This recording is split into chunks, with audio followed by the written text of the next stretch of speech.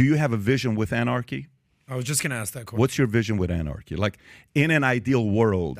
There's no ideal world. That's the problem. It's not a utopian system. What anarchy? What's your vision? What's your vision with anarchy? My vision is a situation where more people are responsible for their own lives. Which we have today.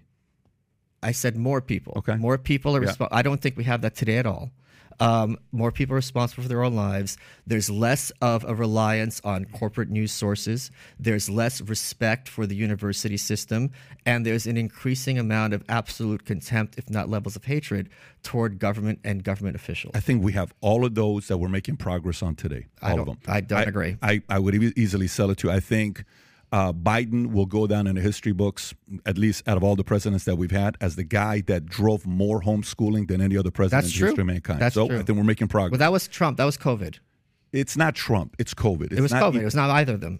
But it's COVID Biden because of what's going on with, pushing these education. And even DeSantis, I would also say, was the spokesperson to drive people to consider saying, I'm either going to do private school, I'm either going to leave the state, or I'm going to do homeschooling.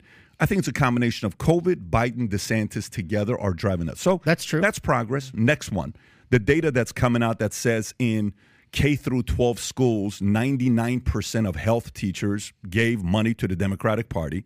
97% of English teachers gave money to a Democratic Party, and 87 out of 100 math and science teachers gave their money to Democratic Party.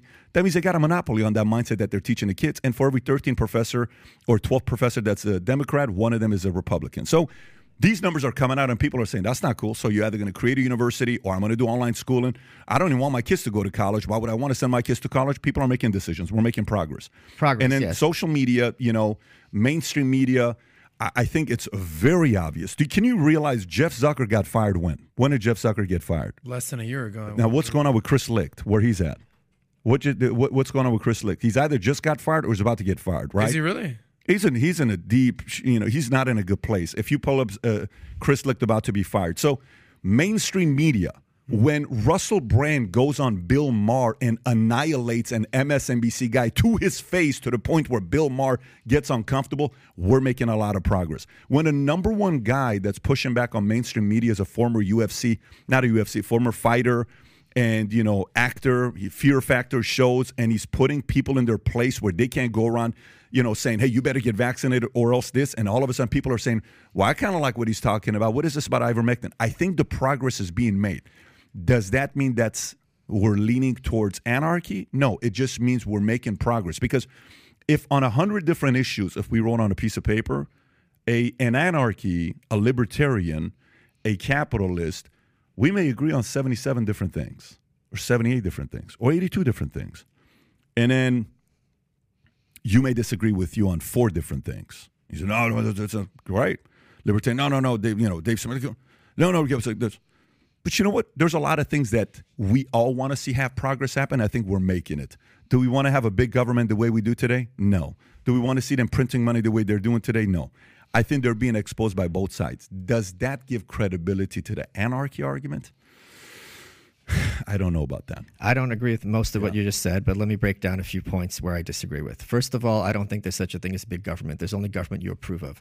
Any government that is big enough to impose its will upon you will be regarded by you as a big government. And if a government is so small that the night watchman state where you could drown in a bathtub, then it's not in a position to impose any kind of weak law and order regardless. So there's no coherent argument for minarchism, number one. Second, I don't think it's at all accurate, and I'm friends with Joe, I've been on his show several times, to regard his amount of influence or how much he's trusted is in any way comparable to the New York Times or to someone who's a law professor at Yale. These are, to me, still night and day. I don't think at all there is a view of both sides, if you mean like Republican and Democrat or liberal or conservative, that they regard the state as a legitimate.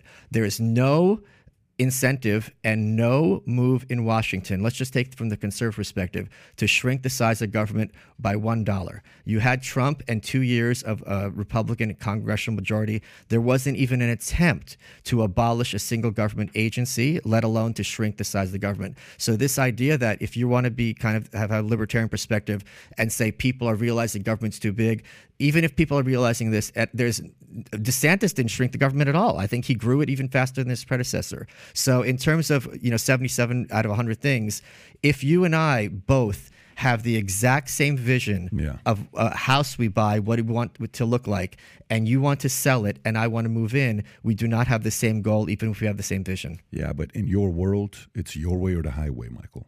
And that's very hard because the way you sell your ideas. Our conversation started off when I asked you and you said, well, my book is ranked number 3 on anarchism and da-da-da-da-da. On Amazon. On Amazon. And you say, and I'm making progress. Great. All I'm saying is progress. Progress. I didn't say it's happening. I'm giving you your point back to you. We're making progress. Joe is making progress. Joe is not New York Times. We all know how big New York Times is. It's massive. It's a behemoth. But we're making progress. Elon Musk buying Twitter, it's progress. All of these things are progress. We are making a lot of progress towards the concept of freedom of speech and people questioning things they didn't question before because we're all collectively getting smarter and saying, this shit just doesn't make sense. We're not getting smarter, we're getting more informed. I'm going to be pedantic on that because that's important, because I don't think people are necessarily getting smarter, but we have more access to information that is crucial, and that's what brought down the Soviet Union.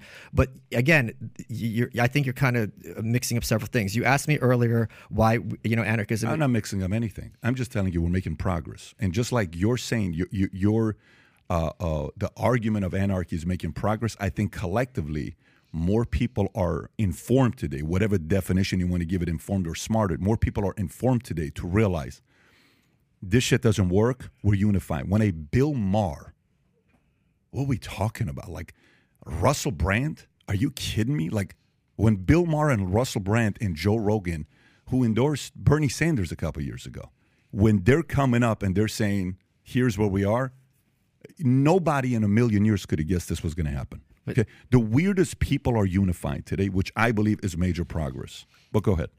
You were asking earlier why anarchism isn't more popular, right? And I was giving you examples of we're making progress on that issue. Mm-hmm. And one concrete objective, as opposed to my personal feelings, is the fact that the book hit number 3 on Amazon. So I agree with you that we're making progress in terms of both understanding the nature of the state and the power elite, and also more specifically in terms of promoting anarchism as an ideology. Point being, I'm not a utopian, right? So even if I had, for example, a magic wand and marijuana... But you are a bit of a utopian. And by Michael, let me manage something with you. In a conversation that's 2 hours, I may jump in and interrupt. That's fine. If it makes you uncomfortable, it's going to happen 50 more times. I understand that. If you interrupt me, I'm fully comfortable. You're not going to offend me. I'm a big boy, and I'm expecting you to be a big boy as well. I'm a very little boy. Perfect. That's totally fine. Okay. Yeah, totally fine. And I should be in my bed. Yeah, you should be in your bed, and you chose to be here. I'm not a utopian, okay. and I do not appreciate being called a utopian. Because what I was about to say is, if all that happens is drugs become legalized, that's nowhere close to an anarchist society. I'm not going to say, fuck you, that win doesn't count. That's a huge win. If people aren't put in jail for illegitimate reasons, I will take that as a goal. I will accept it and celebrate it. The reason I wrote this book, The White Pill, was about the fall of the Soviet Union. The people in Russia, Ukraine, Romania, they're not living in some utopia. Things just got significantly better for them. And that is important for those of us who fight for freedom. You take the wins you can get. And you don't say, oh, well, they still have this law or they still have that law. No, you go, look, things in our lifetime, in places that are not some weird country that you can't find the map, moved fundamentally, enormously, in a better direction, and they did it relatively peacefully and relatively easily. And that, to your point, which I agree with it, is something that is important for those of us to stay motivated who fight for freedom. So this is why I think the anarchism question in this context is a bit of a distraction. You don't have to believe in anarchism to still fight for freedom and to work with me and other people who think like you and to take the wins when you have them. Yeah, so what I like about, competition is if your ideas are great, you're going to attract good people. You'll attract money. People will come to you. If you don't, you're going to lose good people, okay? At this table, his family's from Canada. Tom doesn't live in Canada, right? You were born in Ukraine. Yes. You don't live in Ukraine. Correct. You're here. Yes. You live in Buffalo, New York. Yes, right. Sunny Buffalo. Sunny Buffalo. By the way, that's a joke. He's in Austin, and which is sunny. Which is sunny. Yes. I was born in Iran. Okay. I live in U.S. Adam's family's from Israel. Well, I'm Jewish, but my family's Ashkenazi Jews from Matar Russia. Okay, there you go. Shalom. Ashkenazi Jew from Russia. He grew up in Miami. Family chose to come here. Okay. If in a split second, U.S. all of a sudden came up with shitty ideas and it kept going the way it was, I don't think you have kids. I got 4 of them. And I know you're a legacy guy because you said that in the first What do few you mean a minutes. legacy Like you want to make an impact. You want to, Sure. yeah. So for me, if climate got bad and it was to the point where I'm being forced to do something I don't want to do, I'm either going to run for office. I'm either going to make money to have a platform. I'm going to speak up. I'm going to write a book like you're saying, here's what I believe in, and people have to read it and see where it's at. Or I'm going to say, you know what? I'm going to go raise my kids in Singapore. I'm going to go to Belize. I'm going to go chill. You know what? Here's what we're going to be doing. We're going to go to XYZ. I think the world would be a very weird place if we all, 100% of us, believed in the same exact thing. It would be quite boring. So a part of the fact that you're talking about this, you're forcing the rest of us to question our arguments. And we're sitting there saying, well, you know what? He seems confident in this. He seems confident in that. Where's the leak in the argument here? So to wrap this part up before we go into current events, Rob, I'm going to pull up this. I'll give you the final thoughts, and then we'll go into current events. So can you pull up what our friends at ChatGPT said about anarchy? This is very important. Zoom in because some of us can't. Okay, there you go. Let's see the question first because it's important. Michael knows. What is the definition of anarchy? Anarchy is a political philosophy or system that advocates for the abolition of government, centralized authority, and hierarchical organization of society. Anarchists believe that individuals should be free to govern themselves and make decisions collectively without the need for ruling class or state apparatus. Anarchy emphasizes the importance of individual freedom, direct democracy, or volunteer association, as opposed to the use of force or coercion. It is important to note that anarchy is not synonymous with chaos or lawlessness, as anarchists often propose alternative forms of social organization and dispute resolution. Right. How do you feel you about like that what he definition? says? Are you okay with that? I am okay with that. I'm just going to make one more point. I don't need 100% of people to agree with me at all. I don't have an opinion on how Macy's should have their refund policy. I understand that this is Macy's. They're not doing it right. They should take it's offensive, honestly. Michael, let's like not what go that Macy's is far. doing. I'm not willing to go that far. Point being, there's lots of issues. This is why I'm against democracy. There's lots of issues where most of us shouldn't have an opinion because it's not our business. I have one simple question. That everything you're saying is great. You know, you're saying sort of a low-level conversation. It works, but we live on Earth. We all have to live in a country, Sure. and we have to live by Which is that a recent country's development, rules. historical development. That we live on Earth. No, that everyone is a member of one country or another. Okay, got it. But Sure. we are in modern times, Sure. so we're not going back to biblical times. Listen. So everything you're saying is great. That's amazing. Relationships, police, everything. I guess what country is closest to even coming close to implementing any of this anarcho types of philosophy? Is there any country that even comes close? And I'll ask this question, but I'll strike country so that you don't pick on that. Right. Is there some place or some group or something on Earth that comes close? It not just comes close, it is practiced all the time whenever any people work together voluntarily towards a common goal. So it's not a location. It's not a certain type of government. So it's not like you say, it's not like you're going to say, well, America has an anarchist government. That's not how it works. Whenever you have peace, freedom, and interrelationships with people on a voluntary basis, that is anarchism being put into practice. And where on earth, whenever anyone uses cuisine, when everyone does mathematics, when people use music internationally, all these things, fashion, these are all examples of international, historic, anarchist systems. You're driving these guys insane. They want you to give them the country so they can move there. I don't know Trying why to get you're the hell not. out Give of it here, to- Michael, and you just want to fucking play Just games name with the my damn heart. country, Fine, Michael. Israel. Israel. There you go. All right, let's go you into being current events. serious? Let's go into current events. Tom, give us an update on what's going on with Silicon Valley and Credit Suisse, because a bunch of stuff came out just yesterday. You saw their stock at the beginning. The Dow was down 600, and then it ended up a couple hundred down. What's going on with the markets right now? Well, speaking of utopia, overnight, it's very interesting. This can be summed up in one chart. Do you have the chart that came from Apollo? So this very interesting chart that comes out assessing the balance sheet risk of the banks. Yeah, can you pop that up? This episode is brought to you by Shopify. Forget the frustration of picking commerce platforms when you switch your business to Shopify, the global commerce platform that supercharges your selling wherever you sell. With Shopify, you'll harness the same intuitive features, trusted apps, and powerful analytics used by the world's leading brands. Sign up today for your $1 per month trial period at shopify.com/tech, all lowercase. That's shopify.com/tech. And the arrow up there that's toward the left side is pointing to Silicon Valley Bank. Everything to the right of Silicon Valley Bank is actually more risky and slightly worse off than the Silicon Valley Bank balance sheet was. And then if you go all the way to the left, you've got, at a score of 15, JP Morgan showing strength, prudence, and, probably, the utopia banking experience there because it's risky. So what overnight has happened is that there is the realization that there is a lot of risk at a lot of banks. That's happened overnight. Right before the market closed, First Republic, remember they said that was the other bank everybody was concerned about. It has been downgraded and officially given the rating as junk.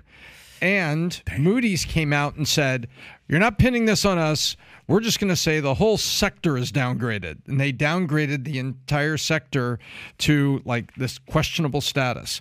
And so right now, literally, Pat, what we are waiting for the markets to show us market response to the stocks of the public banks and waiting for the other shoe to drop, because it's not just New York and it's not just SVB and it's not just First Republic. It's Credit Suisse yesterday morning coming out saying with a stock price of $2.44. So they're down the street from being delisted. I mean, they're not far away.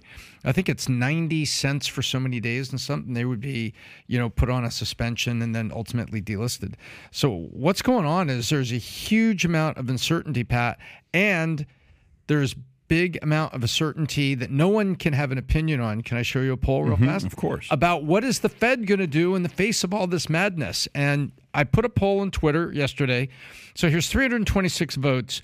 Do you think, and I asked a very just sensible, straightforward question, okay? Consumer price index shows inflation's about 6.5 for the year. Still a problem. And with the SVB collapse, what do you think Jerome Powell will do with interest rates when he announces them next week on the 21st, 22nd? Half a point as expected, a quarter point and be a little more gentle, or 0 and then revisit it on May 2nd, which is the next scheduled official meeting of the Fed. Look how close it was. 41% said he's going to, just do a quarter point, and 32% said a half a point, 26%. For most of the life of the poll, and this is 326 votes, and these are public people, not a bunch of banking industry folks, it stayed pretty even, which means everybody actually wasn't very sure. So we're going to find out next week, and we're watching and waiting each day, along with getting more realization, Pat, that a lot of banks have very weak balance sheets right now, and there's a lot of turmoil in the sector. But by the way, when's the last time Moody's downgraded an entire sector the way they just did? That's specifically crazy, banking, right? No, and I'm not exaggerating. That is what they did yesterday before the market closed. They said, okay, we're downgrading the sector. When's the last time? Have you heard of that before? Was it because it's 9/11 wasn't a sector, it wasn't like we're going to, 9/11 was. So it makes you think. Yesterday, I'm talking to the folks at Morgan Stanley. I'm like, so what's going on? He says, look, you can't raise 450 bibs in 12 months and not expect these banks to go through what they're going through right now. So, but here's the question. The question becomes the following. Okay, Janet Yellen, you guys bailed out those, however many people at Silicon Valley Bank with above $250,000 FDIC. So we're not bailing out Silicon Valley Bank. We're bailing out the depositors is what we're doing. Okay, fine. No problem. Bank's going to fail, going to get sold, but we're helping the people. Okay, no problem. Great. How many more can you handle? One more? Right. 5 more? It's dominoes. 10 more? 20 more? I had a friend of mine. He started making, he was the top interior designer in Hollywood. He was making 1.6 every year, and I'm his advisor. He's sitting with me. I'm doing a needs analysis. I said, so tell me your expenses. How much you have in savings? I got around $500,000. Okay. How much you have in 401k? Zero. How much you have in stocks? Zero. You only have $500,000? Yes. How long you been making $1.5 million? About a decade. I said, what's your mortgage payment? Mortgage payment is $15,000 a month. Okay. What's your car payment? I got that SL 500, $2,000 a month. What that's okay, great. Yeah, where's the money going? Where's the money going? So watch what he says. He says, I give my mom $10,000 a month. I give my dad $10,000 a month. And my mom asked me to help his sister out, my auntie. I give her $8,000 a month. And I give my dad's brother now $8,000 a month. He was giving his family $40,000 every month. Oh, my God. You know what ended up happening? Eventually, The government failed? well, 08 happens. Once 08 took place, he goes from 1.6 to $200,000 a year. Okay. Yeah, there's no more interiors to design. So I'm like, so what are you doing All the now? houses are done. He's the government and he fails. He had to make 4 phone calls. What are those 4 phone calls? To his mom, his dad, the sister, the brother, all that. He was the most hated man in the family. I can't believe you're doing this. I'm 80 years old. I'm da-da-da-da-da. Here's the problem. You can make one company happy, Silicon Valley Bank. You can make 2 signature, maybe 3. Dude, you can, if this shit hits the fan and 20 banks smaller than Silicon Valley Bank that secretly are sitting here saying, don't expose us. And on top of that, they have a target of money being pulled out. How much did B of A just get? B of A, the number. $15 billion. $15 billion in Silicon Valley Bank fails. JP Morgan claims they got $2 billion. How many more banks after seeing something like this are saying, babe, let's take our money out? If this thing goes next level, Right. it's going to be a scary, scary side. Janet Yellen and Biden can seem noble doing this, but these guys, very soon they're going to have to say no to somebody, and it's going to hurt. And the rich will just get richer with these big banks. You're They're all in- just going to go to Wells. See, They're going to go to you're in- Citi. They're going to go to Chase. They're going to Bank of America. And The interior, it's going to be 4 big banks at that point. the interior designer should have just made one phone call and then blamed it on that one person. Just it's mom's fault that I can't pay the rest of you. It's the wife. You got to say, wife, yeah. honestly, my wife wants to leave But me Moody's if I do this. downgrading an entire sector. I mean, my brother and sister and I got out of hand. My mom got Moody and downgraded all of us, but I've never seen Moody's downgrade an entire industrial sector. And then- I'm sure then someone's going to be in the super chat and tell us. And by the way, if you know it, put it in the super chat and let us and know, then because I honestly don't recall. There's the problem of perception become reality, right? If there's less of a belief that these banks are stable, that's going to encourage more and more people to have a run, and then it becomes this kind of dominant That's effect. ex- the that's even concern. worse. That's the even worse. concern. And that was the run they tried to prevent. You're correct. They tried to they wanted to prevent anarchy from happening, and so what they said Hey-o. was, The government usually does. we're going to protect the depositors, so please don't run on the banks. Yeah. So it was like they took $25 billion out there to prevent $1 trillion. That was the Yeah, you yeah. understand I that hear- was of the course, play. yeah. And then it just becomes what? A self-fulfilling prophecy Right. where it's just like, no, this is happening. And then, I'm glad my money's in crypto. yeah, that's worked out 100%. well for the last year. Not 100%, but yeah. But You can't be serious, Michael Malice. What do you You're mean? glad your money's in crypto. I am right now. Of course I am. Yeah. Right now? Yeah. What over the last year where it's gone down 70%? I bought low, kept it, I hodled it, then it went down. It's still there. I'm not going to sell it when it goes down. I will tell you, and I'm not a pro Bitcoin or an anti Bitcoin guy. Like I'm not, during the entire, hey, can you do a sponsorship for FTX? We've never done it because I'm not. That's not my world. So we've never taken a sponsorship from any crypto guys, and we've gotten a lot of requests. Kind of like how you say, I'm not educated enough on the Ukraine to give it. I'm not a crypto guy to say, hey, here's what we're doing with this. But I will tell you this. If I am a Bitcoin guy, your argument right now is getting stronger. Okay? That's why Bitcoin went up 20% in a day. Went from 20 to 24,000 the other day. This is a very good time for the pro-Bitcoin folks to be selling what they're selling. The only challenge they have right now is the following is my concern's always been, we've had Michael Saylor on a few times, and we've had a bunch of these guys. My only concern's always been that these guys going to want to regulate. So the whole CBDC, they come out there, try to regulate the crypto community, what that's going to look like. And they're going to use this crisis to say, what if this happens to crypto? What if this happens to this? They're going to figure out a way to regulate that. If they don't, I think Bitcoin's a good place to be if they don't get their hands on it. But again, we'll see what's going to happen there. All the DeFi guys are out there saying, see, told you. Yeah. No, by the way, exactly. Huh? They should say it. This is a time to say your argument. If gold pops, Peter Schiff should come out and say, I told you so. I told you so, right? It should be able to. My big concern is that at some point, maybe you're right that they're going to have to be like, all right, we got to stop the contagion, bail it out, and then you have to get inflationary as a consequence. That's on top of the inflation that's already happened. And what that ends up screwing over is the poorest of the poor.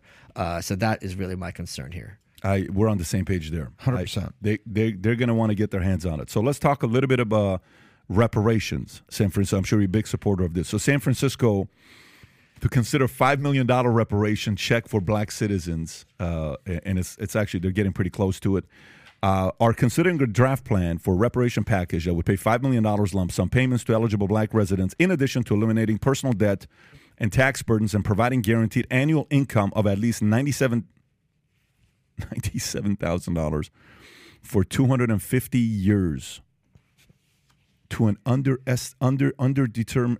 undermined number of black guys. I'm a little bit flabbergasted. Let me read that one more time. The tax burdens and providing guaranteed annual incomes of at least $97,000 for 250 years. The plan also proposes allowing black families to purchase homes in expensive cities for just $1. Critics have slammed the proposal as financially impossible, with one estimate suggesting it could cost the city roughly $50 billion, and another suggesting that each non-black family in the city would have to pay at least $600,000. However, proponents argue that $5 million figure is actually low when considering the harm caused to black community. The state of California is also considering some reparations proposal that would cut $360,000 checks for every eligible black citizens. So the state of California, can I point something out? So yesterday I was reading, and it's very interesting. When did California abolish slavery in California? They never had slavery. That's correct. Yeah. That's a trick question.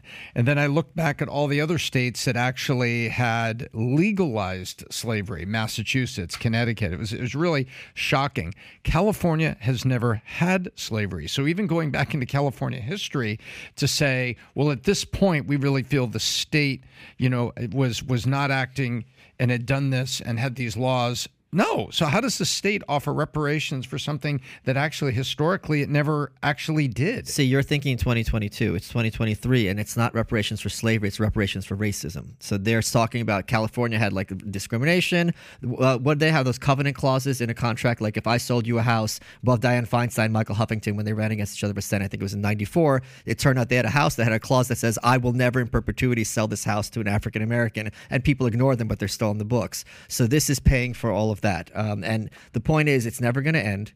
And the point of reparations, right? Pat, you burn down my house. You give me the value of my house and some cost, suffering. Then I have reparations. I'm restored back to zero.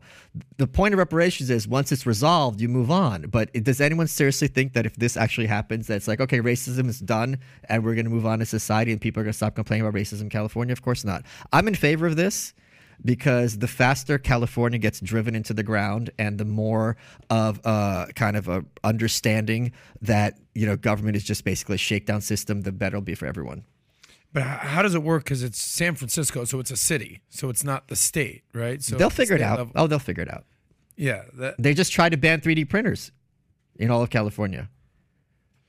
For what? Because the law says, I don't know if they passed it yet, but if any object is used primarily or largely to 3D print guns, it's going to be, they're trying to ban it in California. Can you find that article? Yeah, look up 3D printing guns. There it is. California. It's right there. I just saw it. Go the fourth one. Yeah. California passes new that's 26. That's an older one. Yeah, if you can find a newer one. It was just in the last couple of weeks. It's pretty wild to be thinking about this $5 million. So you know what it makes me think about? When I was talking to Roland Martin, and Roland said, I grew up in this community, and I'm like, okay. And what happened? I left. Why'd you leave the community? Everybody left. I don't understand. If you really want to help the community, why are you leaving the community? Well, because everybody else left. So anyways, he'll respond to this on Twitter with some kind of a link and file. And I like it when he does that because it allows me to go and look up a few other things. But what's going to happen if they can buy expensive homes for $1? Okay? So you mean to tell me they can go buy expensive homes at $1, and they're going to get $5 million and $97,000 over how many years? 250? 250 years, man. If they're going to live 250 years, that's respect. right? If you got that kind of But no, not right? necessarily. If inflation, like 5 years, 97,000 is going to be worth like a soda. Yeah. But if you think about that, then here's a perfect case study for people that are going to say, well, I can't believe you. If they do this, you're actually right. If they do this just to see what happens as a case study, it's a great case study for everybody else. Let's see what happens. I'm actually really curious what happens. Oh, yeah. Go for it. Do it. Give them the money. Let's move forward. Let's see what happens to San Francisco. Let's see if San Francisco becomes a better city. Let's see if it becomes more vibrant. Let's see if more business owners want to move to San Francisco. If it does, then guess what? We officially have a case study. If it doesn't, you also officially have a case study that it doesn't work. I think we maybe have some, I agree with that. And I think we have some mini case studies out there. When you take a look at mega lotto winners and what they do, they effectively allow their relatives to buy a house for $1 because they just give it to them. And when you take a look at also athletes of all diversities and all backgrounds, you take an athlete that's suddenly given this monstrous contract when they get drafted by the NBA and the NFL. Remember, hockey and baseball, you have this rookie contract that goes 5 years, as you know, Pat. But then you've got the sports where you just walk in the door and you've won the lotto, right? Because you're one of the top 3 kids coming out of college, and there you go. And then you buy a house for your mom, and you give a car to your brother, and you give house to your sister. Go take a look at the condition of those assets, and go take a look how they care for them. I'm telling you. We have little mini case studies that follow exactly what you're showing. People will not take care of it. I want to see it, though. I want everyone else to see it. Yes I want or no? America to see it and say, this didn't work. I want to see it. We figured it out. Let me actually. We point have something unity out. in the house. They say right here. Wait, can I say some more thing? Yeah, go ahead. The Chinese were enormously oppressed in California, so they're going to be next on this list, and they have more of a reason historically with California than the African Americans do. So reparations for them as well. Am I wrong? What a noble request. Does it not make more sense for them? Sure. There were all these laws. That was my question: is the slippery slope effect of here? Because right here it says. Why don't you throw Iranians in there? There you go. Where does this used end? to live in California and go there for vacation, now live in Florida? I think we should figure something out there. Where's your check? Iranians, only Americans know about oppression. If you watch the corporate press, you and I, our families, we don't know about oppression. No one left the elevator when we stepped Very in. healthy upbringing, you know. It was nice. Everyone had a party. Peaceful. Adam, just clear your throat real loud and go for it. Rosewater ice cream. Well, it's a slippery slope effect. So it says it's going to cost the city roughly $50 billion. So let's say, you're a white guy, you're an Asian guy, you're a Latin guy, whatever, you're an Iranian guy, and you're like, yeah, all right, cool. I agree. Maybe this is something they should do. Let's, make right the sins of our forefathers. All right, so let's say you do agree with this. Okay, great. Sure. But by the way, part of this is each non-black family in the city would have to pay at least $600,000. So hold on. So as a white guy, all right, maybe you can make the argument, all right, well, you're not black. Your forefathers were maybe the oppressors. All right, it's time for you to pay. All right, well, now the Mexicans got to pay, though. The Asians got to pay. The Native Americans got to pay. Like, where does it end? Like, how do you determine who ends up paying? So if it's all non-black residents, so now we're all paying. So my family just moved here 4 years ago or 40 years ago from Mexico. I have to pay for something. It's just like, where does this end? Politics isn't about logic or reason. It's about power. And that is kind of central to anarchist thought. So what you're saying makes logical sense. But again, this isn't even about reparations in the sense of reparations of making people whole. This is simply basically a cash grab and a way to kind of get a voting block in place in perpetuity, quite obviously. But Wow, if you're going for a voting block, you already have the vote. This is as liberal city as it gets, San Francisco. This also appeals to Karen because white liberal women love stuff. Am I wrong? Love stuff Let like me this. tell you. Karen. I'm going to tell you right now. I'm telling you right now, Adam, I want to see this happen. Oh, yes. I'm for it as well. This is I want why- to see it happen. And you know who else I want to see duplicate this? New York City. This is Oh, do it, baby. I want San Fran to do it, New York City to do it, Chicago to do it, LA to do it. Do it. Let's see what happens. This is why I donated money to John Fetterman. I want to see and he's my candidate for president. I want to see this happen. The faster the Senate becomes Arkham Asylum, the better it is for everybody. You just want to see That's the not country cool. burn. By the way, I'm serious. There's a part of it that's funny, but there's a part of it that honestly, for me, we have a relative, and I'll tell you what. This guy was a very prominent figure on TV. Okay, very in the Persian community, and at the tail end of his career, He had a stroke. And the family was okay with people coming and visiting him. And there's no way he would ever want people to come and see him in a condition like that. It was horrible, if you know what I'm talking about.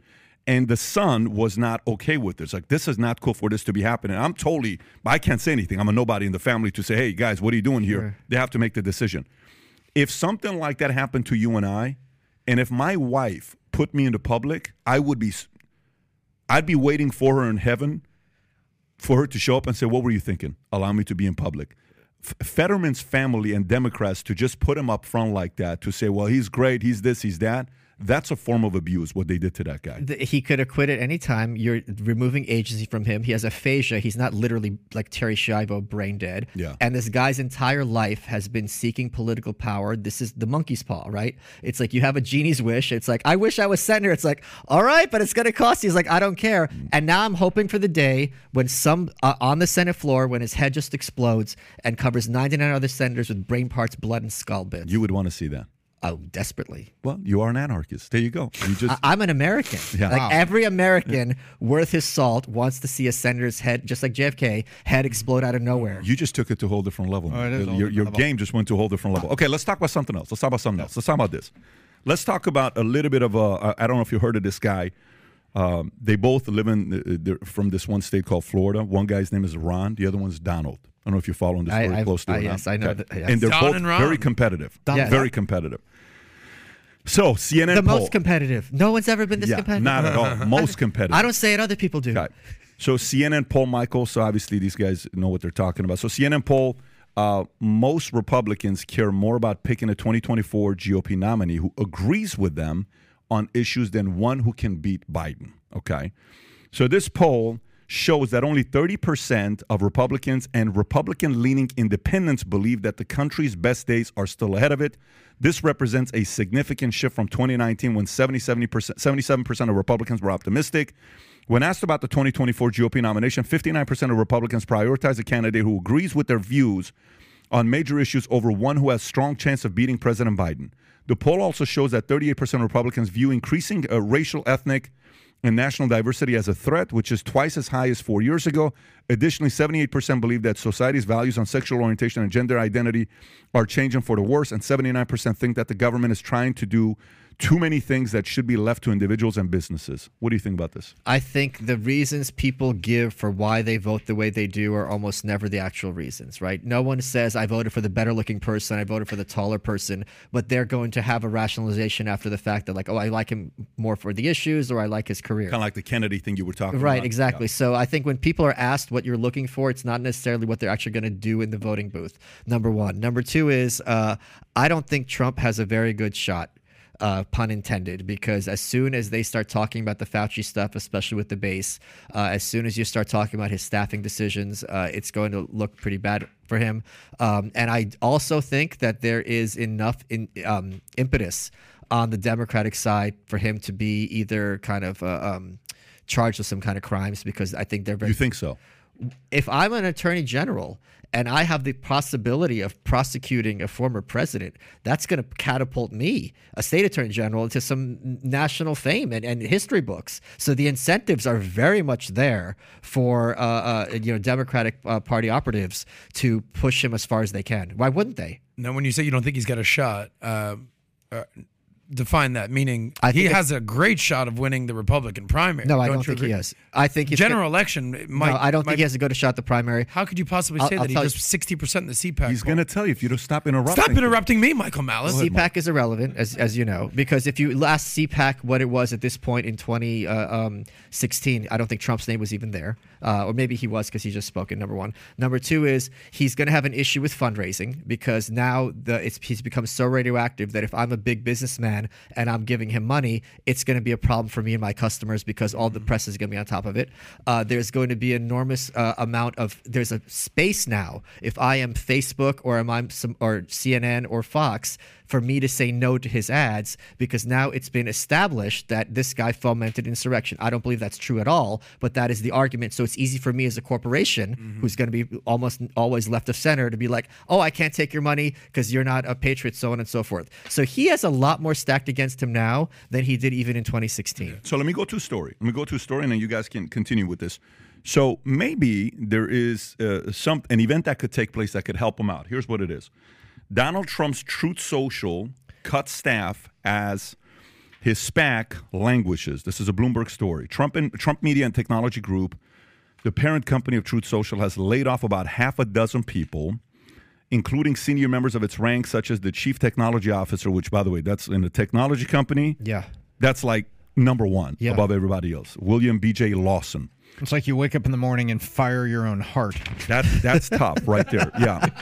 The company done. The company that's actually a good joke, Tom. That's two in a row. Okay, so the company estimates it can fund operations through September at present spending levels. Trump media executives were once optimistic about the advertising revenue Truth Social could generate, but the reality of launching an advertising business has proved more complicated. Truth Social monthly web and desktop visits reached a high of 11.5 million in visitors in August 2022, but I've seen a decline, holy moly, this is a real number, to 5.7 million in February.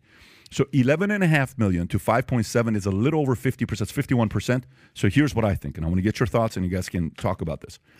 This could help him out. Why? Here's why. How long has he been free to post on Facebook, Twitter, for a while, Instagram, right? But he hasn't. Okay, why? He's trying to drive value to Truth Social, SPAC, money, all these people, your friends, they put up money. Here's 5 million, here's 10 million, here's 50 million, whatever the number is, right? You're raising it. SPAC is a very, very risky thing. And it's probably the worst time ever that they had a SPAC. Possibly the worst time ever when they did the SPAC, at the tail end of a peak of SPACs. When all these guys were doing SPACs, we almost did a SPAC, Tom, for $400 million. You remember that? Last minute, we had a meeting. We decided we're not doing it. By the way, we were like all the way in to decision on a Zoom. Nope, we're moving on. We didn't do it. Make a pass point for those of you listening. Yeah. It was a profitable company that had been profitable for many years. Yeah, our EBITDA was a solid EBITDA. We weren't trying to go out and be a public company just because we were a profitable company. And we wanted to go out. And we wanted to go, and even we decided no. Everybody we called, they said, if you would have done it 5 years ago, yes, this is the worst time to do a SPAC. So if Truth goes under, now he's not fully committed to post the stuff on Truth, so he's going to be active on what? Twitter, Facebook.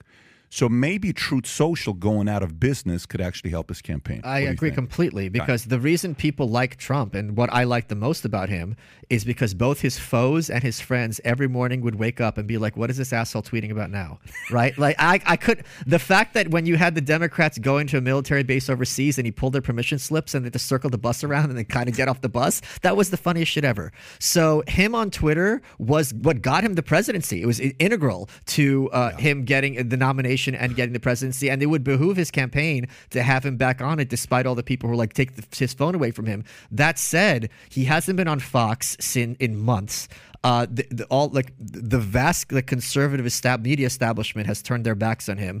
He's not like fresh like he was in 2015, where no one's seen anything like him before. I think it's going to be very hard for him to regain that fire that he had now almost a decade ago. I can't believe you guys think this is actually be a good look for him. I hear where you're coming from, because if you want to win a national election, you're going to want to be on all the major social media platforms. You're going to want to be on Twitter. You're going to be on Facebook. Have to. National megaphone. You have to. But there's a reason. There's a reason he's not using it right now, because he's doubling down on his SPAC, Truth Social. I would argue that the worst thing to ever happen to Donald Trump on a social media situation is Elon Musk taking over Twitter. Okay? Because Elon Musk has basically enabled Twitter to be a free speech platform. That was the whole point of Truth Social. So the whole marketing agenda was like, this is a free speech platform. Come join us. This is where it is. All it has turned out to be is a right-wing echo chamber. I don't know any moderate or even liberal that's even going close. Or even conservative who's just not MAGA. Look at, Tom just pointed at himself. He's like, I don't go there. So the last thing that Donald Trump's got, some may argue that he's got thin skin. Some may argue in order to make it to where he's at, he has to have thick skin. We don't know what exact type of skin he has. It's orange. Right? It's orange. We know that.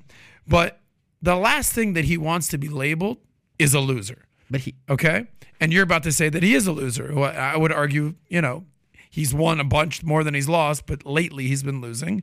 But I don't think this is a good look for his brand. So what's his brand? Whether it's Trump hotels, Trump casinos, Trump steaks, Trump's waters, a lot of these businesses have failed. So now you're telling me the one business, Michael, the one business you've been working on since you lost the election, Truth Social, is now going to fail?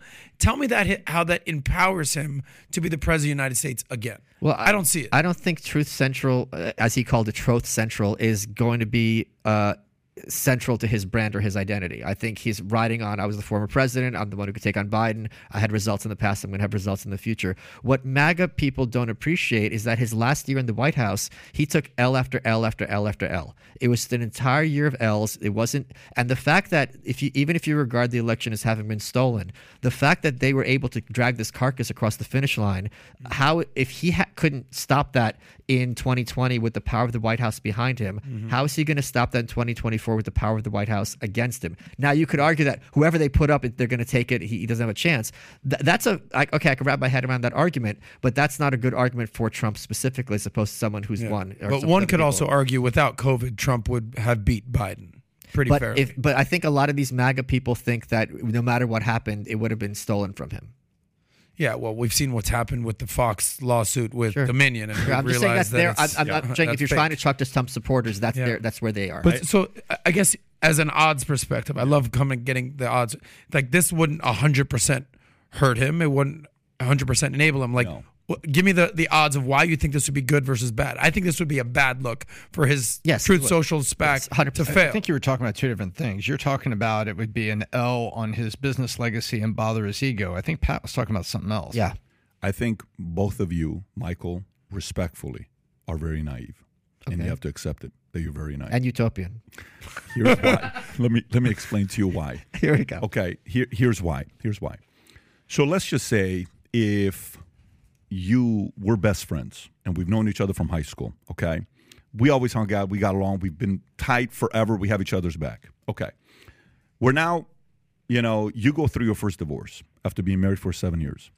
And we get the call, hey guys, you guys got a minute? Yeah, what's up? I got to talk to you guys. What's that? Mary and I are going through a divorce. Oh shit, sorry bro. $40,000 a month? Yeah. So kids, this, that. No, man, it's just reached a point. It's just not going to work out. We're going through a divorce. Trust me, I'm kind of dealing with it. You guys mind if we meet up somewhere tonight? Yeah, no problem. We'll go meet up. Okay.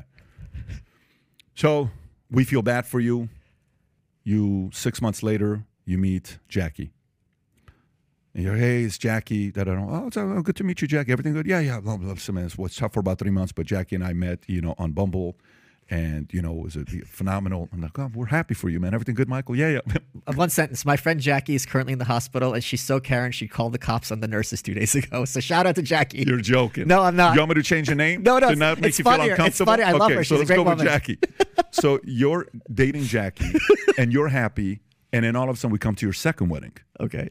And you're up there, you're doing what you're doing. Me, Tom, and Adam walk to the side, and we're having a drink, and we say, okay, guys, over, under. What are the chances of this one working out? Adam says, I don't know, bro. I think it's 10%. Tom says, no, this one's going to work out. He loves her, and 80%. I'm like, I don't know, man. I'm kind of like at 30% mark. Okay, cool. All right, sounds good.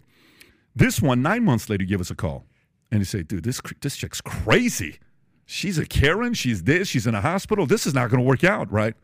So what are you doing? I'm getting a divorce ASAP. It's just not going to work out. Great, no problem. The third time you call us for the wedding, our schedule's probably busy. Okay? What's the point here? Like, he's getting married again. Leave it alone. It's I'm fine. not inviting you. You never believed in me.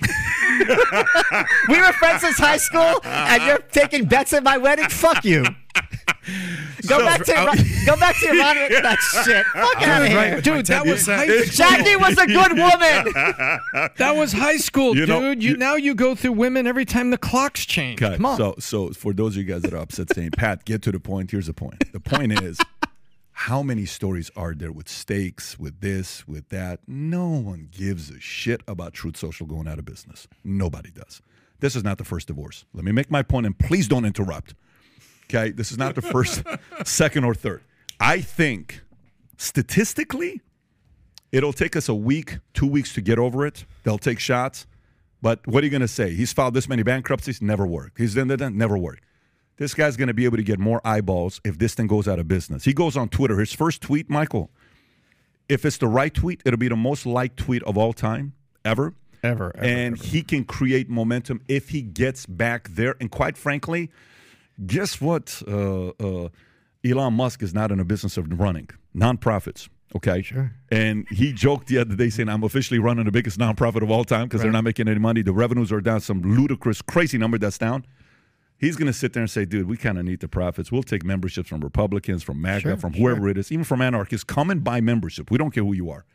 I think Truth Social going out of business is going to help his campaign. Go ahead. You're saying two contradictory things. Yeah. So it will help his campaign in the long term, but in the short term, it is going to be a problem, and this is going to be an albatross around his neck. Yeah. And it's different from the bankruptcies in the past. No one cares about Trump stakes that happened in, the 80s or 90s, whoever it was. Point is, this was their mothership. This is where they went to, and now it closed down. They get kicked out of their house. They're not going to like it because people make friends on social media. You know what I mean? So it's going to be. And the thing is, yes, it doesn't really matter because it's not that big of a deal, but they're going to make it matter. Because even Fox is going to 24/7 be like, look, another disaster from Trump. Correct. The TDS is going to be everywhere. And I think one thing you got to, everything comes down to sort of the news cycle. If this does fail, it'd be better to fail sooner rather than later. And I think his spin is going to make it worse because he's not going to say, all right, we tried our best and it didn't work out. He's going to have some cockamamie excuse, and that's what they're going to. The left-leaning Democrats didn't want this to happen. They wanted to see me fail. By the way, the only recommendation I would give is I would give the strategists that are working closely with President Trump to have him realize there's a different approach you have to take as the favorite than as the as the underdog. He's using the same strategy as an underdog in 2015. It's not going to work. You have to take a very different approach as a favorite because he's coming across as a bully to DeSantis right now, and it's not attractive. Yeah, but this goes back to what I always say. He's not going to change. Like everything he's done. When we've ever seen him change? Here's what happened. Should he change? Should he take some counsel? Of course. We could solve this problem in one sentence. Michael, solve it. All he has to do is sell Truth Social to Kanye West, and the problem is solved. Yeah, because everything he's done with Kanye West has worked out really well. Something like that happened, right? All his arrangements with Kanye have worked out well. Let's go to the next one. Let's go to the next one. And for us. This one is specifically for you, and I need your insight. Yes, sir. You shall have your insight on this one. Even though I should be in bed. Yes, I will. All right, here we go. By the way, Rob, can we send? What kind of mattress do you have? I have a sponsor that's a mattress company, and you got to be committed to them. I am. I like it. Okay, all right. But I need a twin, a new twin. I could use a new twin. Do you really? Yeah, I have a guest room. Do you need a twin? I'm trying to make it haunted. No joke. So you want like you got a girl? You don't know. You got to stay. It's a guest room. What do you mean with the girl? The girl's not in the guest room. He just said he's got twins. When you're done, you say go in the guest room. No. I said go in the Uber. I'm thinking like you're an anarchist. Like the wife sleeps in a different room. You're not thinking like you don't bring the girl over the house if you're married. Are you crazy? That's the mistress comment you made at the end. I got you. I'm following you. I'm following you closely. Michael, my apologies. Jackie's a big fan of the show. My apologies. This is why after 9 months it's over because of you, Pat. I apologize. Please receive it. She's blowing up my phone right now. All right, here we go. She's waiting for the cops to show up. I need your insight on this one, Mr. Michael Malice. Yes, Republicans knock Ron DeSantis after Florida governor says helping Ukraine is not a vital U.S. interest. Several high-profile Republicans, including Senator Marco Rubio, Nikki Haley, Liz Cheney, and Lindsey Graham, are pushing back against Florida Governor Ron DeSantis' argument that helping Ukraine fend off Russia's invading forces isn't a vital national interest. In a questionnaire sent by Fox News host Tucker Carlson, DeSantis declared that becoming further entangled, that's a Jada Pinkett word, in a territorial dispute between Ukraine and Russia is not of vital interest to the U.S. and criticized the Biden administration for funding Ukraine. Rubio argued that Russia's end goal is to overthrow the Ukrainian government and rule the country, and he said the war should not be compared to other conflicts or territorial disputes settled with treaties or peace agreements. Haley accused DeSantis of copying former President Donald Trump's stance on Ukraine, and Cheney accused DeSantis of weakness and forgetting the lessons of Ronald Reagan. Graham tweeted that allowing Russia to succeed in conquering Ukraine invites aggression by China and Taiwan. Thoughts? I have a hashtag called Limbs for Liz, where people who lost their arms and legs in military service can send their prosthetics to Liz Cheney's house because there's not enough corpses and dismembered people for her taste. She needs a second house. She needs a second condo. This woman is pure evil. And frankly, my understanding is that she was the model for Miss Piggy. If you put a picture of them side by side, you can't see the difference. I think what DeSantis is doing is he's running for the nomination, and I don't think Nikki Haley, Liz Cheney, and Lindsey Graham between them, see, that's identical.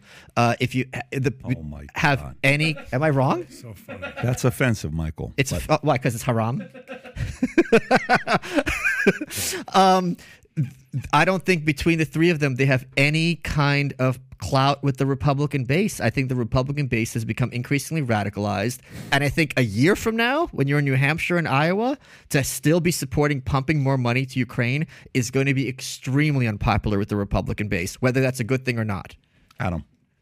Yeah, I think what we're getting is a little insight into Ron DeSantis's mindset. Yeah. If he were to run on for presidency, which we all expect him to do, it could be as early as May. I think is when, after the Florida government situation kind of dissipates. But he's sort of cueing to the base, hey, this is where I stand on this, and he's drawing a strong delineation between what Biden stands for, which is obviously doubling down on Ukraine. He sent tripling, quadrupling, all that. He sent every one of who was the latest person that he sent over to Ukraine? It was he sent Janet Yellen, and then he sent Merrick Garland, I believe, to Ukraine. Basically, he's doubling down on Ukraine.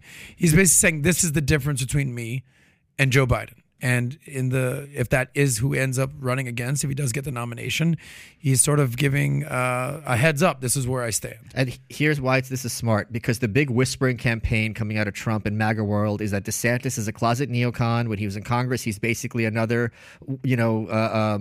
George W. Bush. And there's a big concern that he's a wolf in sheep's clothing, and that once he gets into office, he's just going to be a product of the military-industrial complex and just push for war, something that Trump, from their perspective, did not do. So this is a great way for him to get ahead of that criticism and be like, I know you're worried that I'm another war hawk like you get year after year with Republicans, but I'm really different, and I'm not going to be like what you're fearing I'm going to be. Mm-hmm.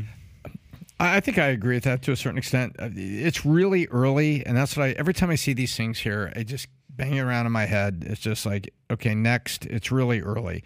Nikki Haley has her motivations clearly. Lindsey Graham and Liz Cheney, they've got their motivations. And I think also the classic technique, of whenever you have somebody emerging is to start picking at them. Mitt Romney didn't have the entire Republican Party behind him when he was emerging.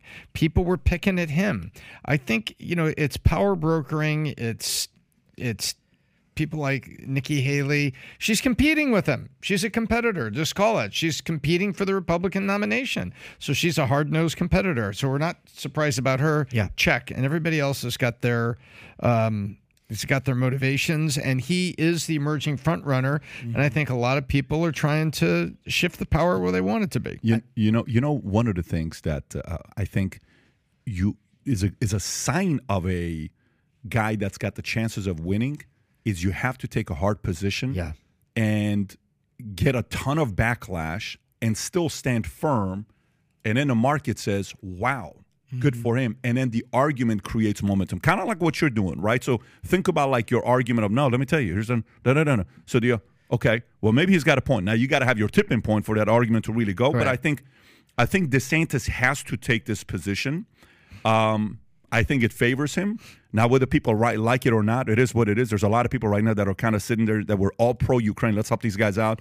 Change the flag colors on my Twitter profile now. It's like, I don't know about all this money that we're spending and we're experiencing in America. So I think it could help them out position-wise. Mm-hmm. I'm not sure the level of credibility with the other guys. You don't want to be the group of 18 people that disagree with the one guy. Right, because you got to market differentiate. Like, why am I buying RC Cola? Because I'm cheaper. There's got to be something distinguishes. RC Cola is also better, though. Okay, there's got to be something. I'm a Dr. Pepper guy. There's got to be something that distinguishes me from the other from the other brands. And I think it's I think for this is the most extreme time in our lifetime where there is a disconnect between a party and its base, specifically between the Republican Party and the Republican base. I don't think we've ever seen anything like it, the animus that the Republican base has towards the Republican Party. Can I say one more thing about this?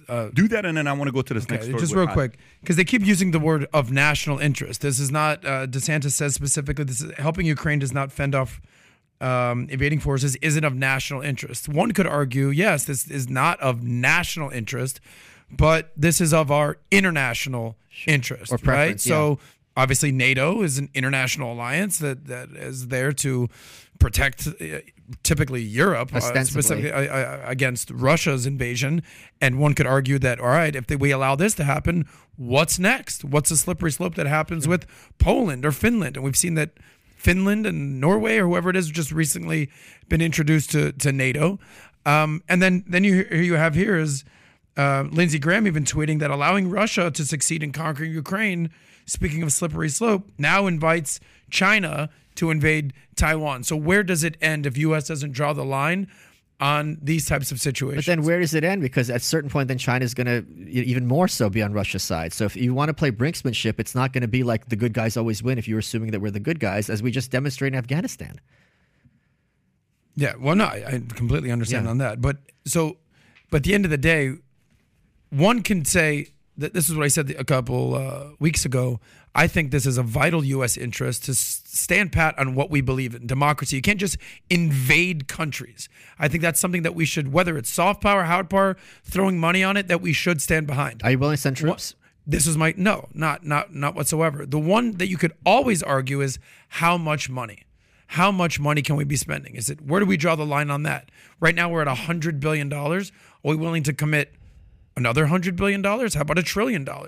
We spent $1 trillion in Afghanistan, if not more. We spent $4 trillion fucking dollars in Iraq. So one could argue, hey, the money just doesn't make sense whatsoever. But standing firm on what we believe in, I think there's no amount of money that we can put behind that. Would you regard it as somehow wrong if Putin started targeting American resources? Like if he started bombing American bases? Well, now just somewhere. Would you regard that as somehow illegitimate? What do you mean by illegitimate? Meaning like, okay. Is that an act of war? Then yes. But the point being, like, would you be surprised? At a certain point, if you're going to keep funding his opponent, we start becoming parties to this war ourselves. No question about it. Yeah. So you're playing a very dangerous game where it's easy to be like, we're the good guys, we're for democracy, you're not going to do it, but we're not going to send troops. Yeah. At a certain point, he's like, fuck you. Yeah, and that's going to be that's something I'm terrified of. Totally understand, and that's a great argument. But at the other end of the spectrum is, all right, do we just allow Putin to do whatever he wants with no consequences, and we don't step up? We're America. I mean, like, the world goes as America sort of goes. Like, if we don't step up, if we don't lead, who leads then? China? Russia? Iran? We need to stand for something here. I hear what you're saying, but at a certain point, the problem, Thatcher very famously said, the problem with socialism is eventually run out of other people's money. We have limited resources. And this idea that we can fund wars everywhere across the world in perpetuity, wherever so-called democracy is threatened, I think that is the utopian perspective. And at a certain point, we have to be like, all right, this sucks. Like North Korea is a great example, Mm-hmm. If I had my druthers and talk about utopian, if I had a magic wand, I would liberate the North Korean people. We can't do that because the military and so on and many other China has their backing. So yes, I like the idea of protecting liberalism in whatever form it takes throughout the world. But at a certain point, we're making ourselves the targets, and we're going to have other 9/11s. Yeah, I agree, and that's essentially my point: is that what amount of money are we willing to commit to this? I think. Speeches, soft power, saying what we believe in, that doesn't cost anything. And I think that's what we should be doing. And I think it's fully in our right to argue, hey, this is where else could this money be used? I think that we need to stand for what we believe in and not invading sovereign nations. I think it's sort of tantamount to democracy. But what does stand for what we believe in mean? That could mean anything up to boots on the ground. If I'm not sending troops, am I really standing for what I believe in? If I'm not, putting lives in risk? Or I'm just talking out of my ass at that point, right? You're saying that you have to send troops or send If I really want to stand for what I believe in, then there's no price too high. The heavens fall. Are you going to the speech he gave about the Americans will need to send their sons and daughters No, I'm just going to his point Zelensky. that, like, look, listen, if we have to stand up for what let's make Putin, it makes it even easier. If it's like Putin's like a Hitler figure, like really just pure evil, and the Ukrainians are Which all he's angels. not, and that's part he's of the not. problem. No, but the point is, people are like, kind of labeling him that. Which are he's we not. are you comfortable always allocating, no matter how many resources we have, to always fighting dictators? And at a certain point, the answer is we can't.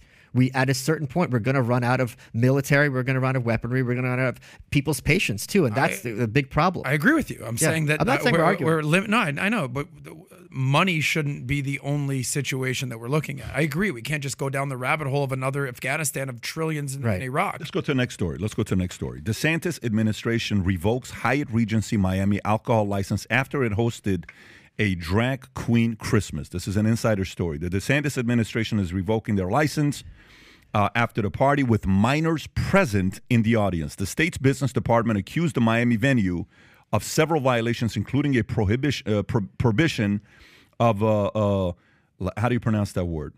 Lascivious. What does that even Thank mean? you, Sexual.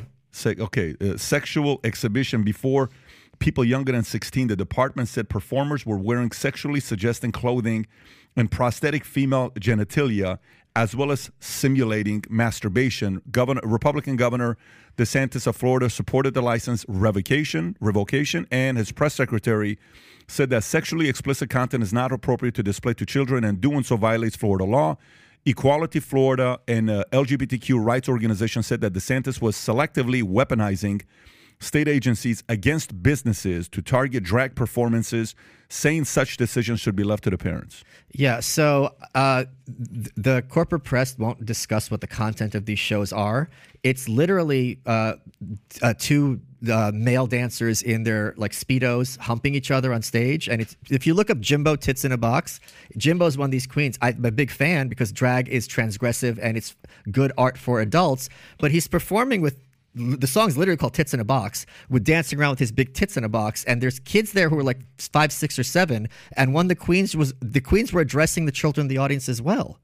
So yeah, if you look at this is not appropriate for children, but it's perfectly appropriate as adult risque entertainment. No doubt. But here's my question. 5, 6, 7-year-olds aren't just getting in an Uber and showing up by themselves. It's the white. Why liberal, are the it's parents the white liberal taking moms, them there? Because white liberal moms want to show their dad how progressive they are, and they put a man in makeup and they think it's the second coming. So then here's the question. This is not appropriate for children, although it's a hilarious But song. isn't it the parents' decision as to what's appropriate for their kids or not? Yeah, I would never take any of my kids, my nephew, to anything like this. But if Karen wants to take her daughter to this event, that's her decision. Why would the government step in and tell you what you can and can't do with your children? That's sort of antithetical to what we stand Rob, for. honestly, you can stop it. It's totally Yeah, fine. Robert, you're getting a little excited. Would you be fine with Karen taking her kids to a bar or to a dispensary? Well, you can't be under 21 right, to be in a bar. But that's what DeSantis is trying to do. He's saying you can't be under, I think it was 18 to a show like this. I don't know. I thought the whole premise of the Republican Party was limited government and being able to do what you want to do. Again, I'm not defending this whatsoever. I think it's fucking absurd. The but Republican isn't Party's it the not for parent? that. Isn't it the? Well, it used to be. No, it never But was. isn't? I don't know about Of that. limited I don't government? think you can call 21 for alcohol and things like that. I don't think you can call right. That's a liberal non sequitur too. limited right? government. You're right, but I don't think that one really applies here. You're telling me that the Republicans don't stand for limited No, they government say they do. and getting out of your how to get out of your life in your bedroom? Like that. No, they don't. They don't. No, they don't. But That was the whole premise. No. But They don't. What are they? no, Where am I getting that? Keep going where you're going. Stay on Yeah. the argument, because that is the argument. The argument of some people on the left will be, isn't the right, the freedom of speech and not censorship, why are they censoring this? Your argument is, well, this is an age. Same thing with a dispensary. Can Karen take their kid to a dispensary and buy? So are you saying, is there a law for age right now where this is illegal? Was there a law broken for this? No, I'm not familiar with exactly this Can you specific find case. out if a law was broken? My point being, it is not at all crazy to me that there are mechanisms in place where children are not exposed to sexually explicit material. Yeah. I think there's a lot of historical precedent and cultural precedent. They for that. used the phrase violation and they were stating an age. So I assume that the DeSantis administration was acting on something that was precedent. I'm assuming. Go back up. The business has 21 days. What? Go back up. all the way up. Yeah, the business has 21 days to request a hearing.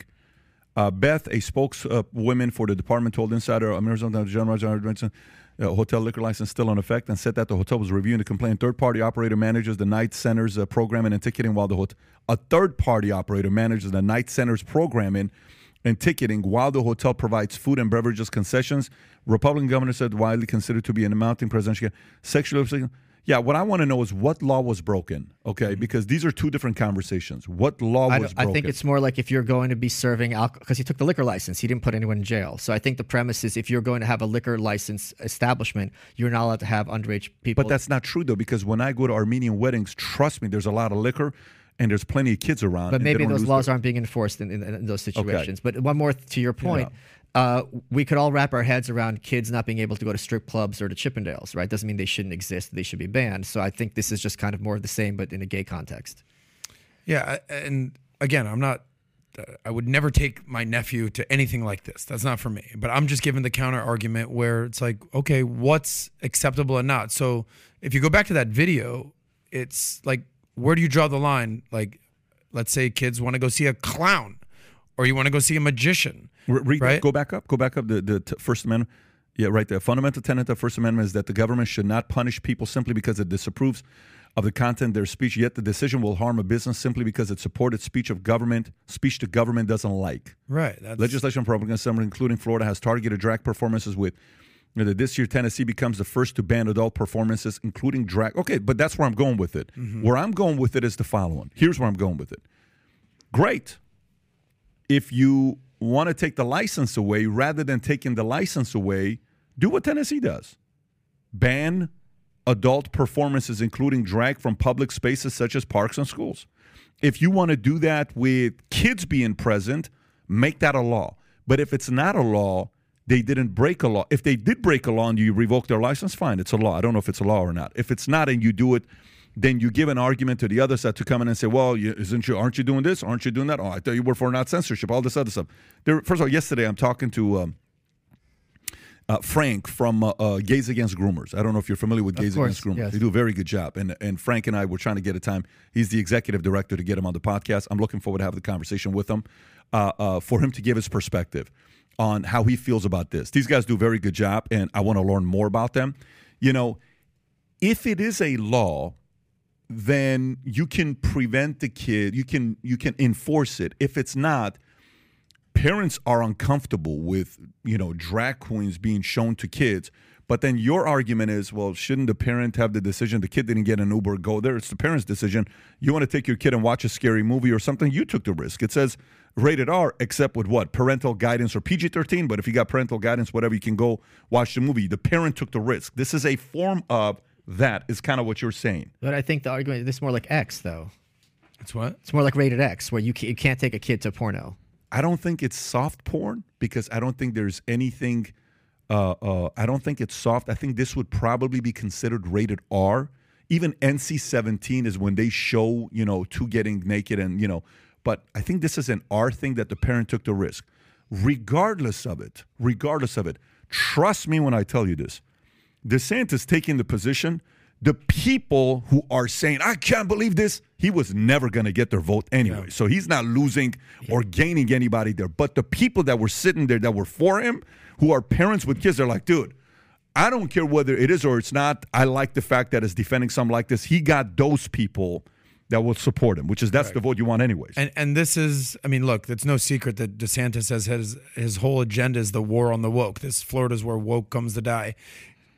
DeSantis is basically revealing his playbook for 2024, okay? Anything to trans, I'm out on that. Against it. Boom. Ukraine, we're getting out of there. He's revealing what he stands for, and he's delineating between himself with Biden, with Trump, and he's showing us who he is. And by the way, I don't think many people would agree that they want young kids around trans stuff. I think there's going to be over 50% majority that are going to support this. I think my only question is, isn't it up to the parents to make that decision, not the government? Well, I think it depends on how comfortable you are with what kids are being allowed to see. Because at a certain point, everyone would agree that if you're giving a kid like drugs or alcohol, we're going to take that kid away from the parent. On the other hand, if they're just showing them, Always Sunny in Philadelphia, very few people are, even though that's not appropriate for kids. Amazing show. Yes, very few people are going to say, all right, let's call CPS. Isn't that the libertarian argument? That's the libertarian argument, no? I'm with the most perspective. So the question is, what are you comfortable with?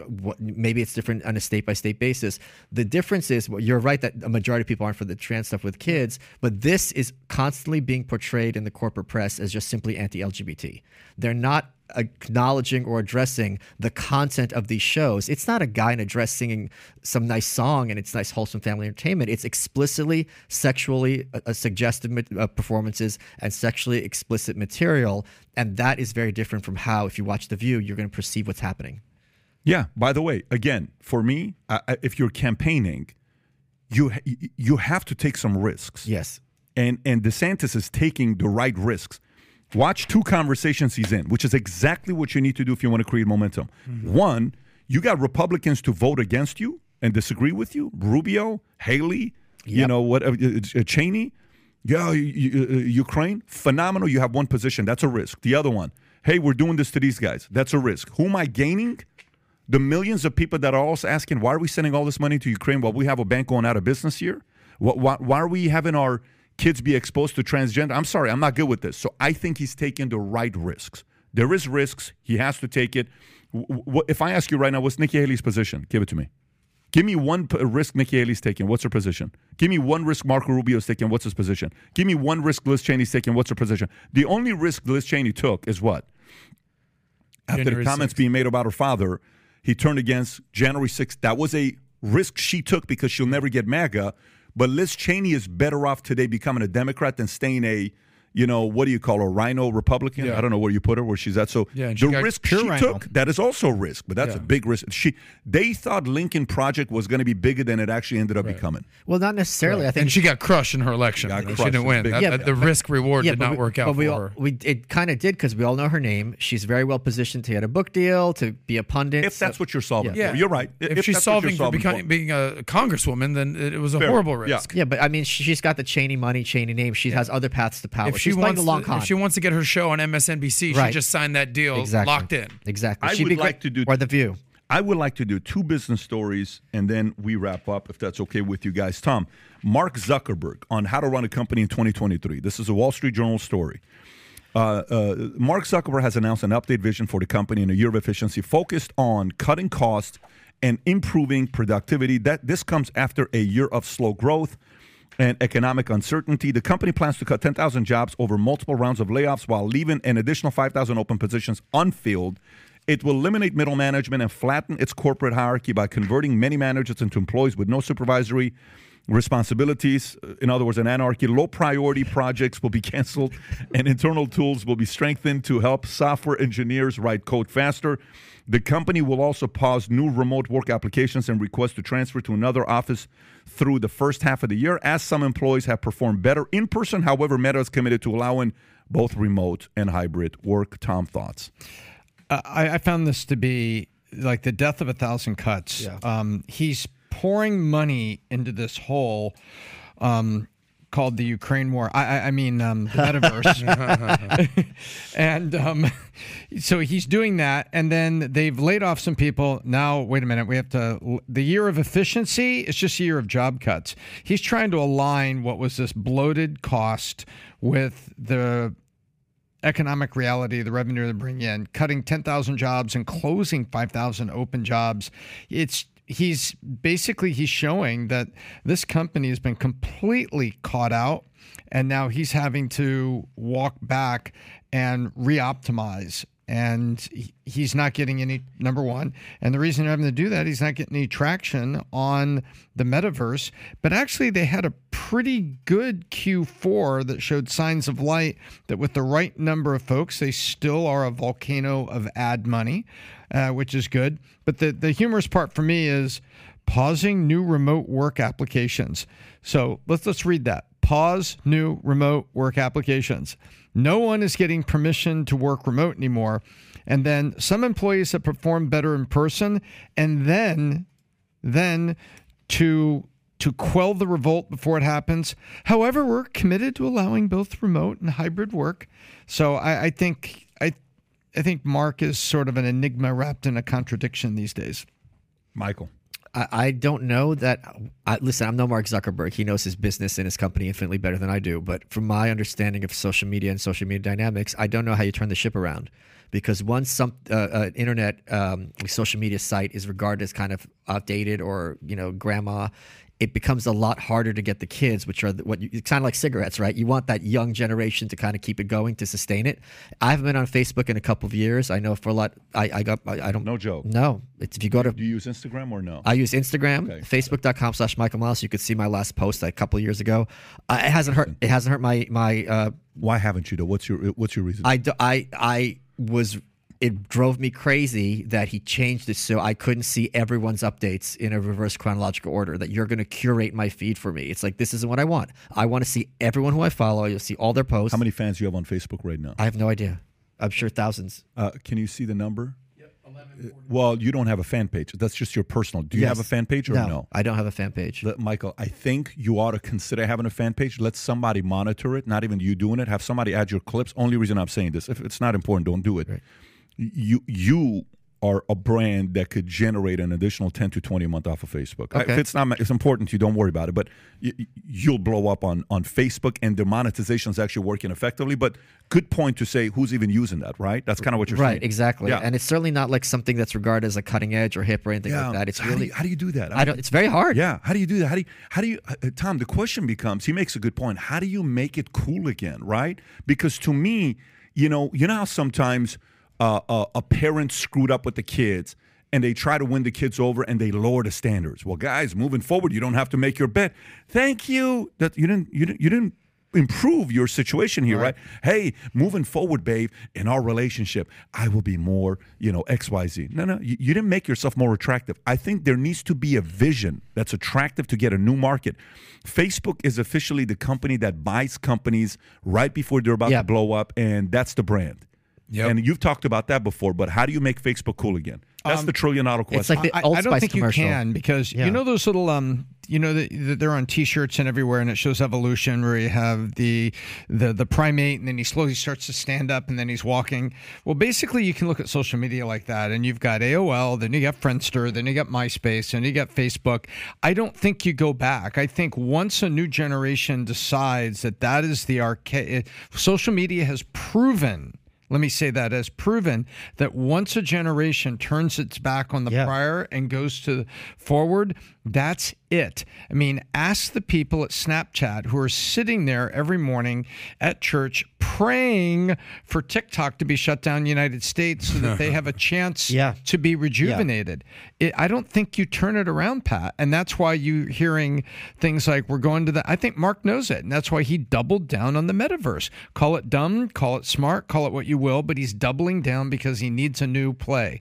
And now they're coming out and saying, we're going to make this open format, messaging platform with interrelated relevance to the messages. Okay, so why don't you just say you're trying to make a Twitter competitor at some point? And that's what you're working on in the back room. I don't think you can turn back the clock. Yeah. Okay. So I think you can. And I think you believe you can as well. But I think the gift, Tom, the gift of doing that, Mark doesn't have. Okay, just like you know what Truth Social needs. First of all, they needed Elon to not buy Twitter. That screwed up Truth Social. The day he bought Twitter, it's over with. Right, that was game over. Yep, sure. But take Sheryl Sandberg outside of Facebook. What's Facebook? Nothing. Look at the names I'm about to tell you. Take Sheryl Sandberg out. It doesn't have the valuation it has. Number two. Who's the guy that came from Napster? What was his name? The Napster guy. Sean Parker. Take Sean Parker out. What's the vision? Sean Parker was the vision. Okay, Sheryl Sandberg was the money ads. The twin, whatever the Winklevoss. Those guys were the idea. Zuck is an operator and an executor and a driver. That's what he'll do. Mm-hmm. But he's not that guy. So I think he needs to find the next. Give you a perfect idea. Most people, when you think about Fox News, you ask the average person Fox News, who's the founder of Fox News? they're going to think the guy that's the founder of Fox News is who? Rupert Murdoch. No. If you have Roger Ailes. They have no idea. They have no idea. They have no idea. They have no idea the guy's Australian with an Australian accent. Rupert Murdoch is an Australian guy with an Australian accent. What took Fox to be a behemoth was a guy named Roger Ailes. Correct. Okay, you take Roger Ailes out, it's not going to happen. The best thing Zuck could do right now, is stop coming up with ideas. It's not your strength. Go find the biggest badass innovator, creative that wants to prove a point. Give him a fat salary with a big upside. Let them come in. Rather than coming up with ideas, go find your Roger Ailes. Go find your next Sandberg. Go find your next recruit. This is recruiting season. I think the approach he's taken is not going to work out because he's not a vision guy. He's an executor. And by the way, Zucks are very, very hard to find. Very, very hard to find. There's a reason why he's worth what he's worth. But he can go find the other guys. They're out there. I don't know a single person, and obviously that's a very bad metric for saying something like this, but I just want to put that caveat, who's on the metaverse or spends time Exactly. there. And a lot of my friends are big influencers in very many fields. If I don't have one data point to the contrary, that says something. Yeah. So anyway, I may be wrong. All I'm saying is go recruit a guy like that. You have plenty of money and attractive platform to give it to somebody. And by the way, that guy becomes a savior. Just 20 years ago, not even 20 years ago, 1976, when did Apple get started? 72 or 76? It's what year did Apple get started? 1970 what? What year does it say? 76. April 1st, okay. 1976. April Fool's, 1976. Pretty wild. So they get started 76. And then Accidental Millionaire book comes out. Trashing jobs, right? And then what happens to him? He gets fired. And then Apple's about to die. Scully, the guy that he brings from Pepsi, ends up firing him, right? Jobs goes to Home Fries. What do you call it? Pixar. And he sells Pixar to who? Disney. Then Apple comes in. He starts working Next Computer with Ross Perot. Yes. So then they come in. Then they bring him back. And then, boom, it takes off.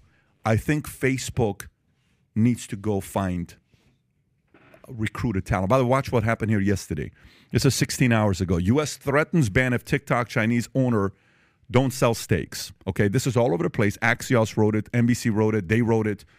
And this isn't something that was started by Biden. Trump proposed this, and I don't know if you remember at one point. There's a bunch of people that were going to buy it. You know, I don't know what Twitter was. I think one. There was a couple companies that were going to buy this guy. TikTok. I want to say it's not a bad buy for Facebook, but I don't think it's a good buy for Facebook because they already got it. It's Instagram. I think this is a very good buy if Elon buys TikTok. Well, I don't think it matters who owns TikTok. I think it matters what TikTok is connected to. And if Elon buys it, it'll be TikTok files, and you'll see everything. If they force, so he would pull it out of there, Tom, 100%. Pull out the China. 100. Look at what Vivek Ramaswamy's campaign is right now. You know what he wants to do? Did you hear what he said yesterday? No. Actually, he said a lot of things. Can you go to Twitter real quick? Here's what he said yesterday, which I found very interesting. So you know what Vivek wants to do? Here's what Vivek wants to do. What Vivek tweeted yesterday. This is the kind of stuff that your life is on the line. So let me find this tweet here. What he said. He says, if you vote me in, he wants to do to the U.S. government what Twitter Elon Musk did with Twitter files. I don't know if you know what I'm saying. They'd put him 6 feet under in 2 seconds. Of course they would. But he about? came out and he says, I will be exposing the FBI files, the DIS files. It's a very, what's the word, utopian idea to have. I don't know. He better not walk through the kitchen at the Ambassador Hotel. Yeah. What are you talking? Yeah. Look, he's got guts. He's got audacity. And I don't even mind, right there. Just as Elon Musk did at Twitter, as president, I will release the state action files from the federal government exposing every instance where the feds pressured companies to take constitutionally prohibited actions. I like this. This is good. But if Elon buys TikTok, combine TikTok and Twitter, I don't know. There's something attractive about that. But will Biden and his camp allow TikTok to be sold to Elon? You know that's not going to be happening. They're going to get in the way. Well, whoever buys it has to untangle it from all that. Yes. That word keeps reappearing. The entanglement word. Yeah, just like it's Chris Rock's favorite word right now. So, anyways, I don't know what's going to happen there, but that was the one story. Tom, I'll do the mortgage story, and I'll give that one to you, and then we'll wrap up. So, page 8, let's see here. Mortgage demand rises despite volatile interest rates. This is a CNBC story. Mortgage demand increased for the second week in a row, with the total application volume rising by 6.5% compared to the previous week, according to Mortgage Bankers Association. Despite mortgage rates being higher, mortgage applications to purchase a home increased by 7% for the week, and home buyers concerned rates will continue to rise. However, applications to refinance a home were 74% lower than a year ago. It's a big number. The average contract rate for 30-year fixed mortgage with conforming loan balances decreased to 6.71% from 6.79%. That's not a big number. But rates were largely higher for most of the week before dropping sharply on Friday due to news of Silicon Valley Bank failure. So is this, like, Tom, just a small little movement here? Is this like, what do you think this is? Yeah, this is a blip. And I dove into this because I saw the headline and I'm like, what the hell? And to find out what it is. And this was CNBC making a headline where there really isn't one. And I dove into the stuff Diana Olaf was talking about. And what happened was there's always buyers right on the edge. Even in a bad market, there's a percent of buyers that are right on the edge. Yeah. And when they saw the madness happening with SVB and they hear, the week prior is what really drove it. It really wasn't SVB. It was driven the week prior when everyone was trying to talk Powell, buddy, you don't need to do 25. You need to do 50. And it was Larry Summers on the weekend and all the weekend news shows. Larry Summers says he really needs to put a half a point on this, not just a quarter point. People on the edge were reacting to that, saying, well, if we're going to do it now, we better do it now. Take 6.71. Otherwise, it's going to be 7. This wasn't the market moving back to buy houses. This is people on the edge, Pat. It's on a blip. They jumped in, they locked at 6.71, and they bought some houses. And also, there was an increase in sale of newly built homes in that last week, which is temporary because you know what that was? If you're a home builder like Toll Brothers or Lanier, Pat, what can you always do? You can use part of the home price to arbitrage the rate. Tell you what, you go get the rate, and what I'll do is I'll pay 1 point. So instead of 6.75, you'll get 6.25. And so home builders pushed a little blip on that too. But this is a blip. This is not a change in the mortgage market, according to everything that I dove into. I'm not particularly informed on this specific issue, but the housing market has been historically kind of boom and bust. I know Austin specifically, the rates for renting and for home ownership went through the roof in the last couple of years. Now they seem to kind of, if you look at Zillow, which I kind of do regularly, all the home prices have an arrow going down. So the market is kind of correcting itself. But again, the mortgages and banks are obviously so extremely interconnected that if banks start failing, this is going to have some kind of cascading effect. Mm-hmm. I'm just wondering what the mortgage brokers are telling their potential clients right now. Because in any sale, it comes down to what? Urgency and scarcity, right? So, hey, the rates just dropped. They're not going to drop anytime soon. Yeah. You see what Powell's doing out there. The rates are expected to go up. You're lucky if you get it at 6.5 at this point. That's a great point. That's a great point. I know. Hey, we can't go back to a year ago where you could have got 3.5. Right. You should have chose then. Now we're at 6.5. It could be 7.5 next year. Time to go. And go. Inflation around the corner too. I read it was a blip, and that's exactly, if I was a mortgage broker, what I'd be saying to people. We don't know where this is going to go, but it doesn't look good. You've been right on the edge here. Why don't you pull the trigger on the home? Let's get you locked in. Yeah, but if I'm that guy that was looking to buy a house a year ago and I missed the rush and I could have gotten it 3.5, now you're trying to sell me on 6.5. Yeah, that's an uncomfortable situation. Were you going to say something? No, I completely agree. It's trying to be Nostradamus here. Gang, this has been a blast. 2 things. One, go order the book. The White Pill came out December 1st, 5 stars by Michael Malice. Let's put the link below in the description as well as the chat for people to go pick up. Again, go pick up the book, White Pill, Michael Malice, A Tale of Good and Evil. I got a surprise gift as well for you. It just arrived, your gift, 2 days ago. And rather than doing it on your birthday, you were out of town. I want to do it right now before it's too late. And I know your birthday was a minute ago, but it just arrived. Can we open the door and get this gift for this guy? What is happening? Right? I think you're going to like it. I hope you like it. This is... what is happening? It's a gift. Dude, put it behind him so at least the audience can see. Hopefully he likes this gift. Oh, bro, are you freaking kidding me? Open it up. Open it up. Open it up. Let's see if you like this gift or not. It's my birthday today. We ordered a bed for your wife. All right, let's see. So the reason why I got you this gift is for obvious reasons. Yeah. Okay. So this is a Isaiah Thomas Holy autographed crap. jersey Wow. for Adam Sauce because Adam grew up, your pops, Yep. Detroit. Happy birthday, buddy. That's the bad Hope boy. you like it. Beautiful right there, that dude. display This is. is such a sick gift. Isaiah Thomas. Everyone was a Michael Jordan guy. Everyone was a Larry Bird guy. Magic. I was always Isaiah. I like the hipster aspect of that. Yeah, thank you. This is I appreciate that. what's crazy. I only own one other jersey, and it's an Isaiah Thomas jersey, Seriously. but it's not framed. Now like you this. got an Beautiful. autograph frame. Yeah. Put it up in your bedroom. Isaiah, if you ever see this, Zeke, Put it over come your on the bed. show. And put it over your So cool. Okay. All right. Anyways, we had a blast. Michael, once again, thanks for coming out. I know it was too early for you, but we had a good time. Hopefully we woke you up, and I know you woke a lot of us up as well. Florida's where Woke goes to die, apparently. Well played. It used to, but it's changed. It used to, but it's changed. Anyways, gang, have a great weekend, and we will do this again next week. Take care, everybody. Bye-bye, bye-bye.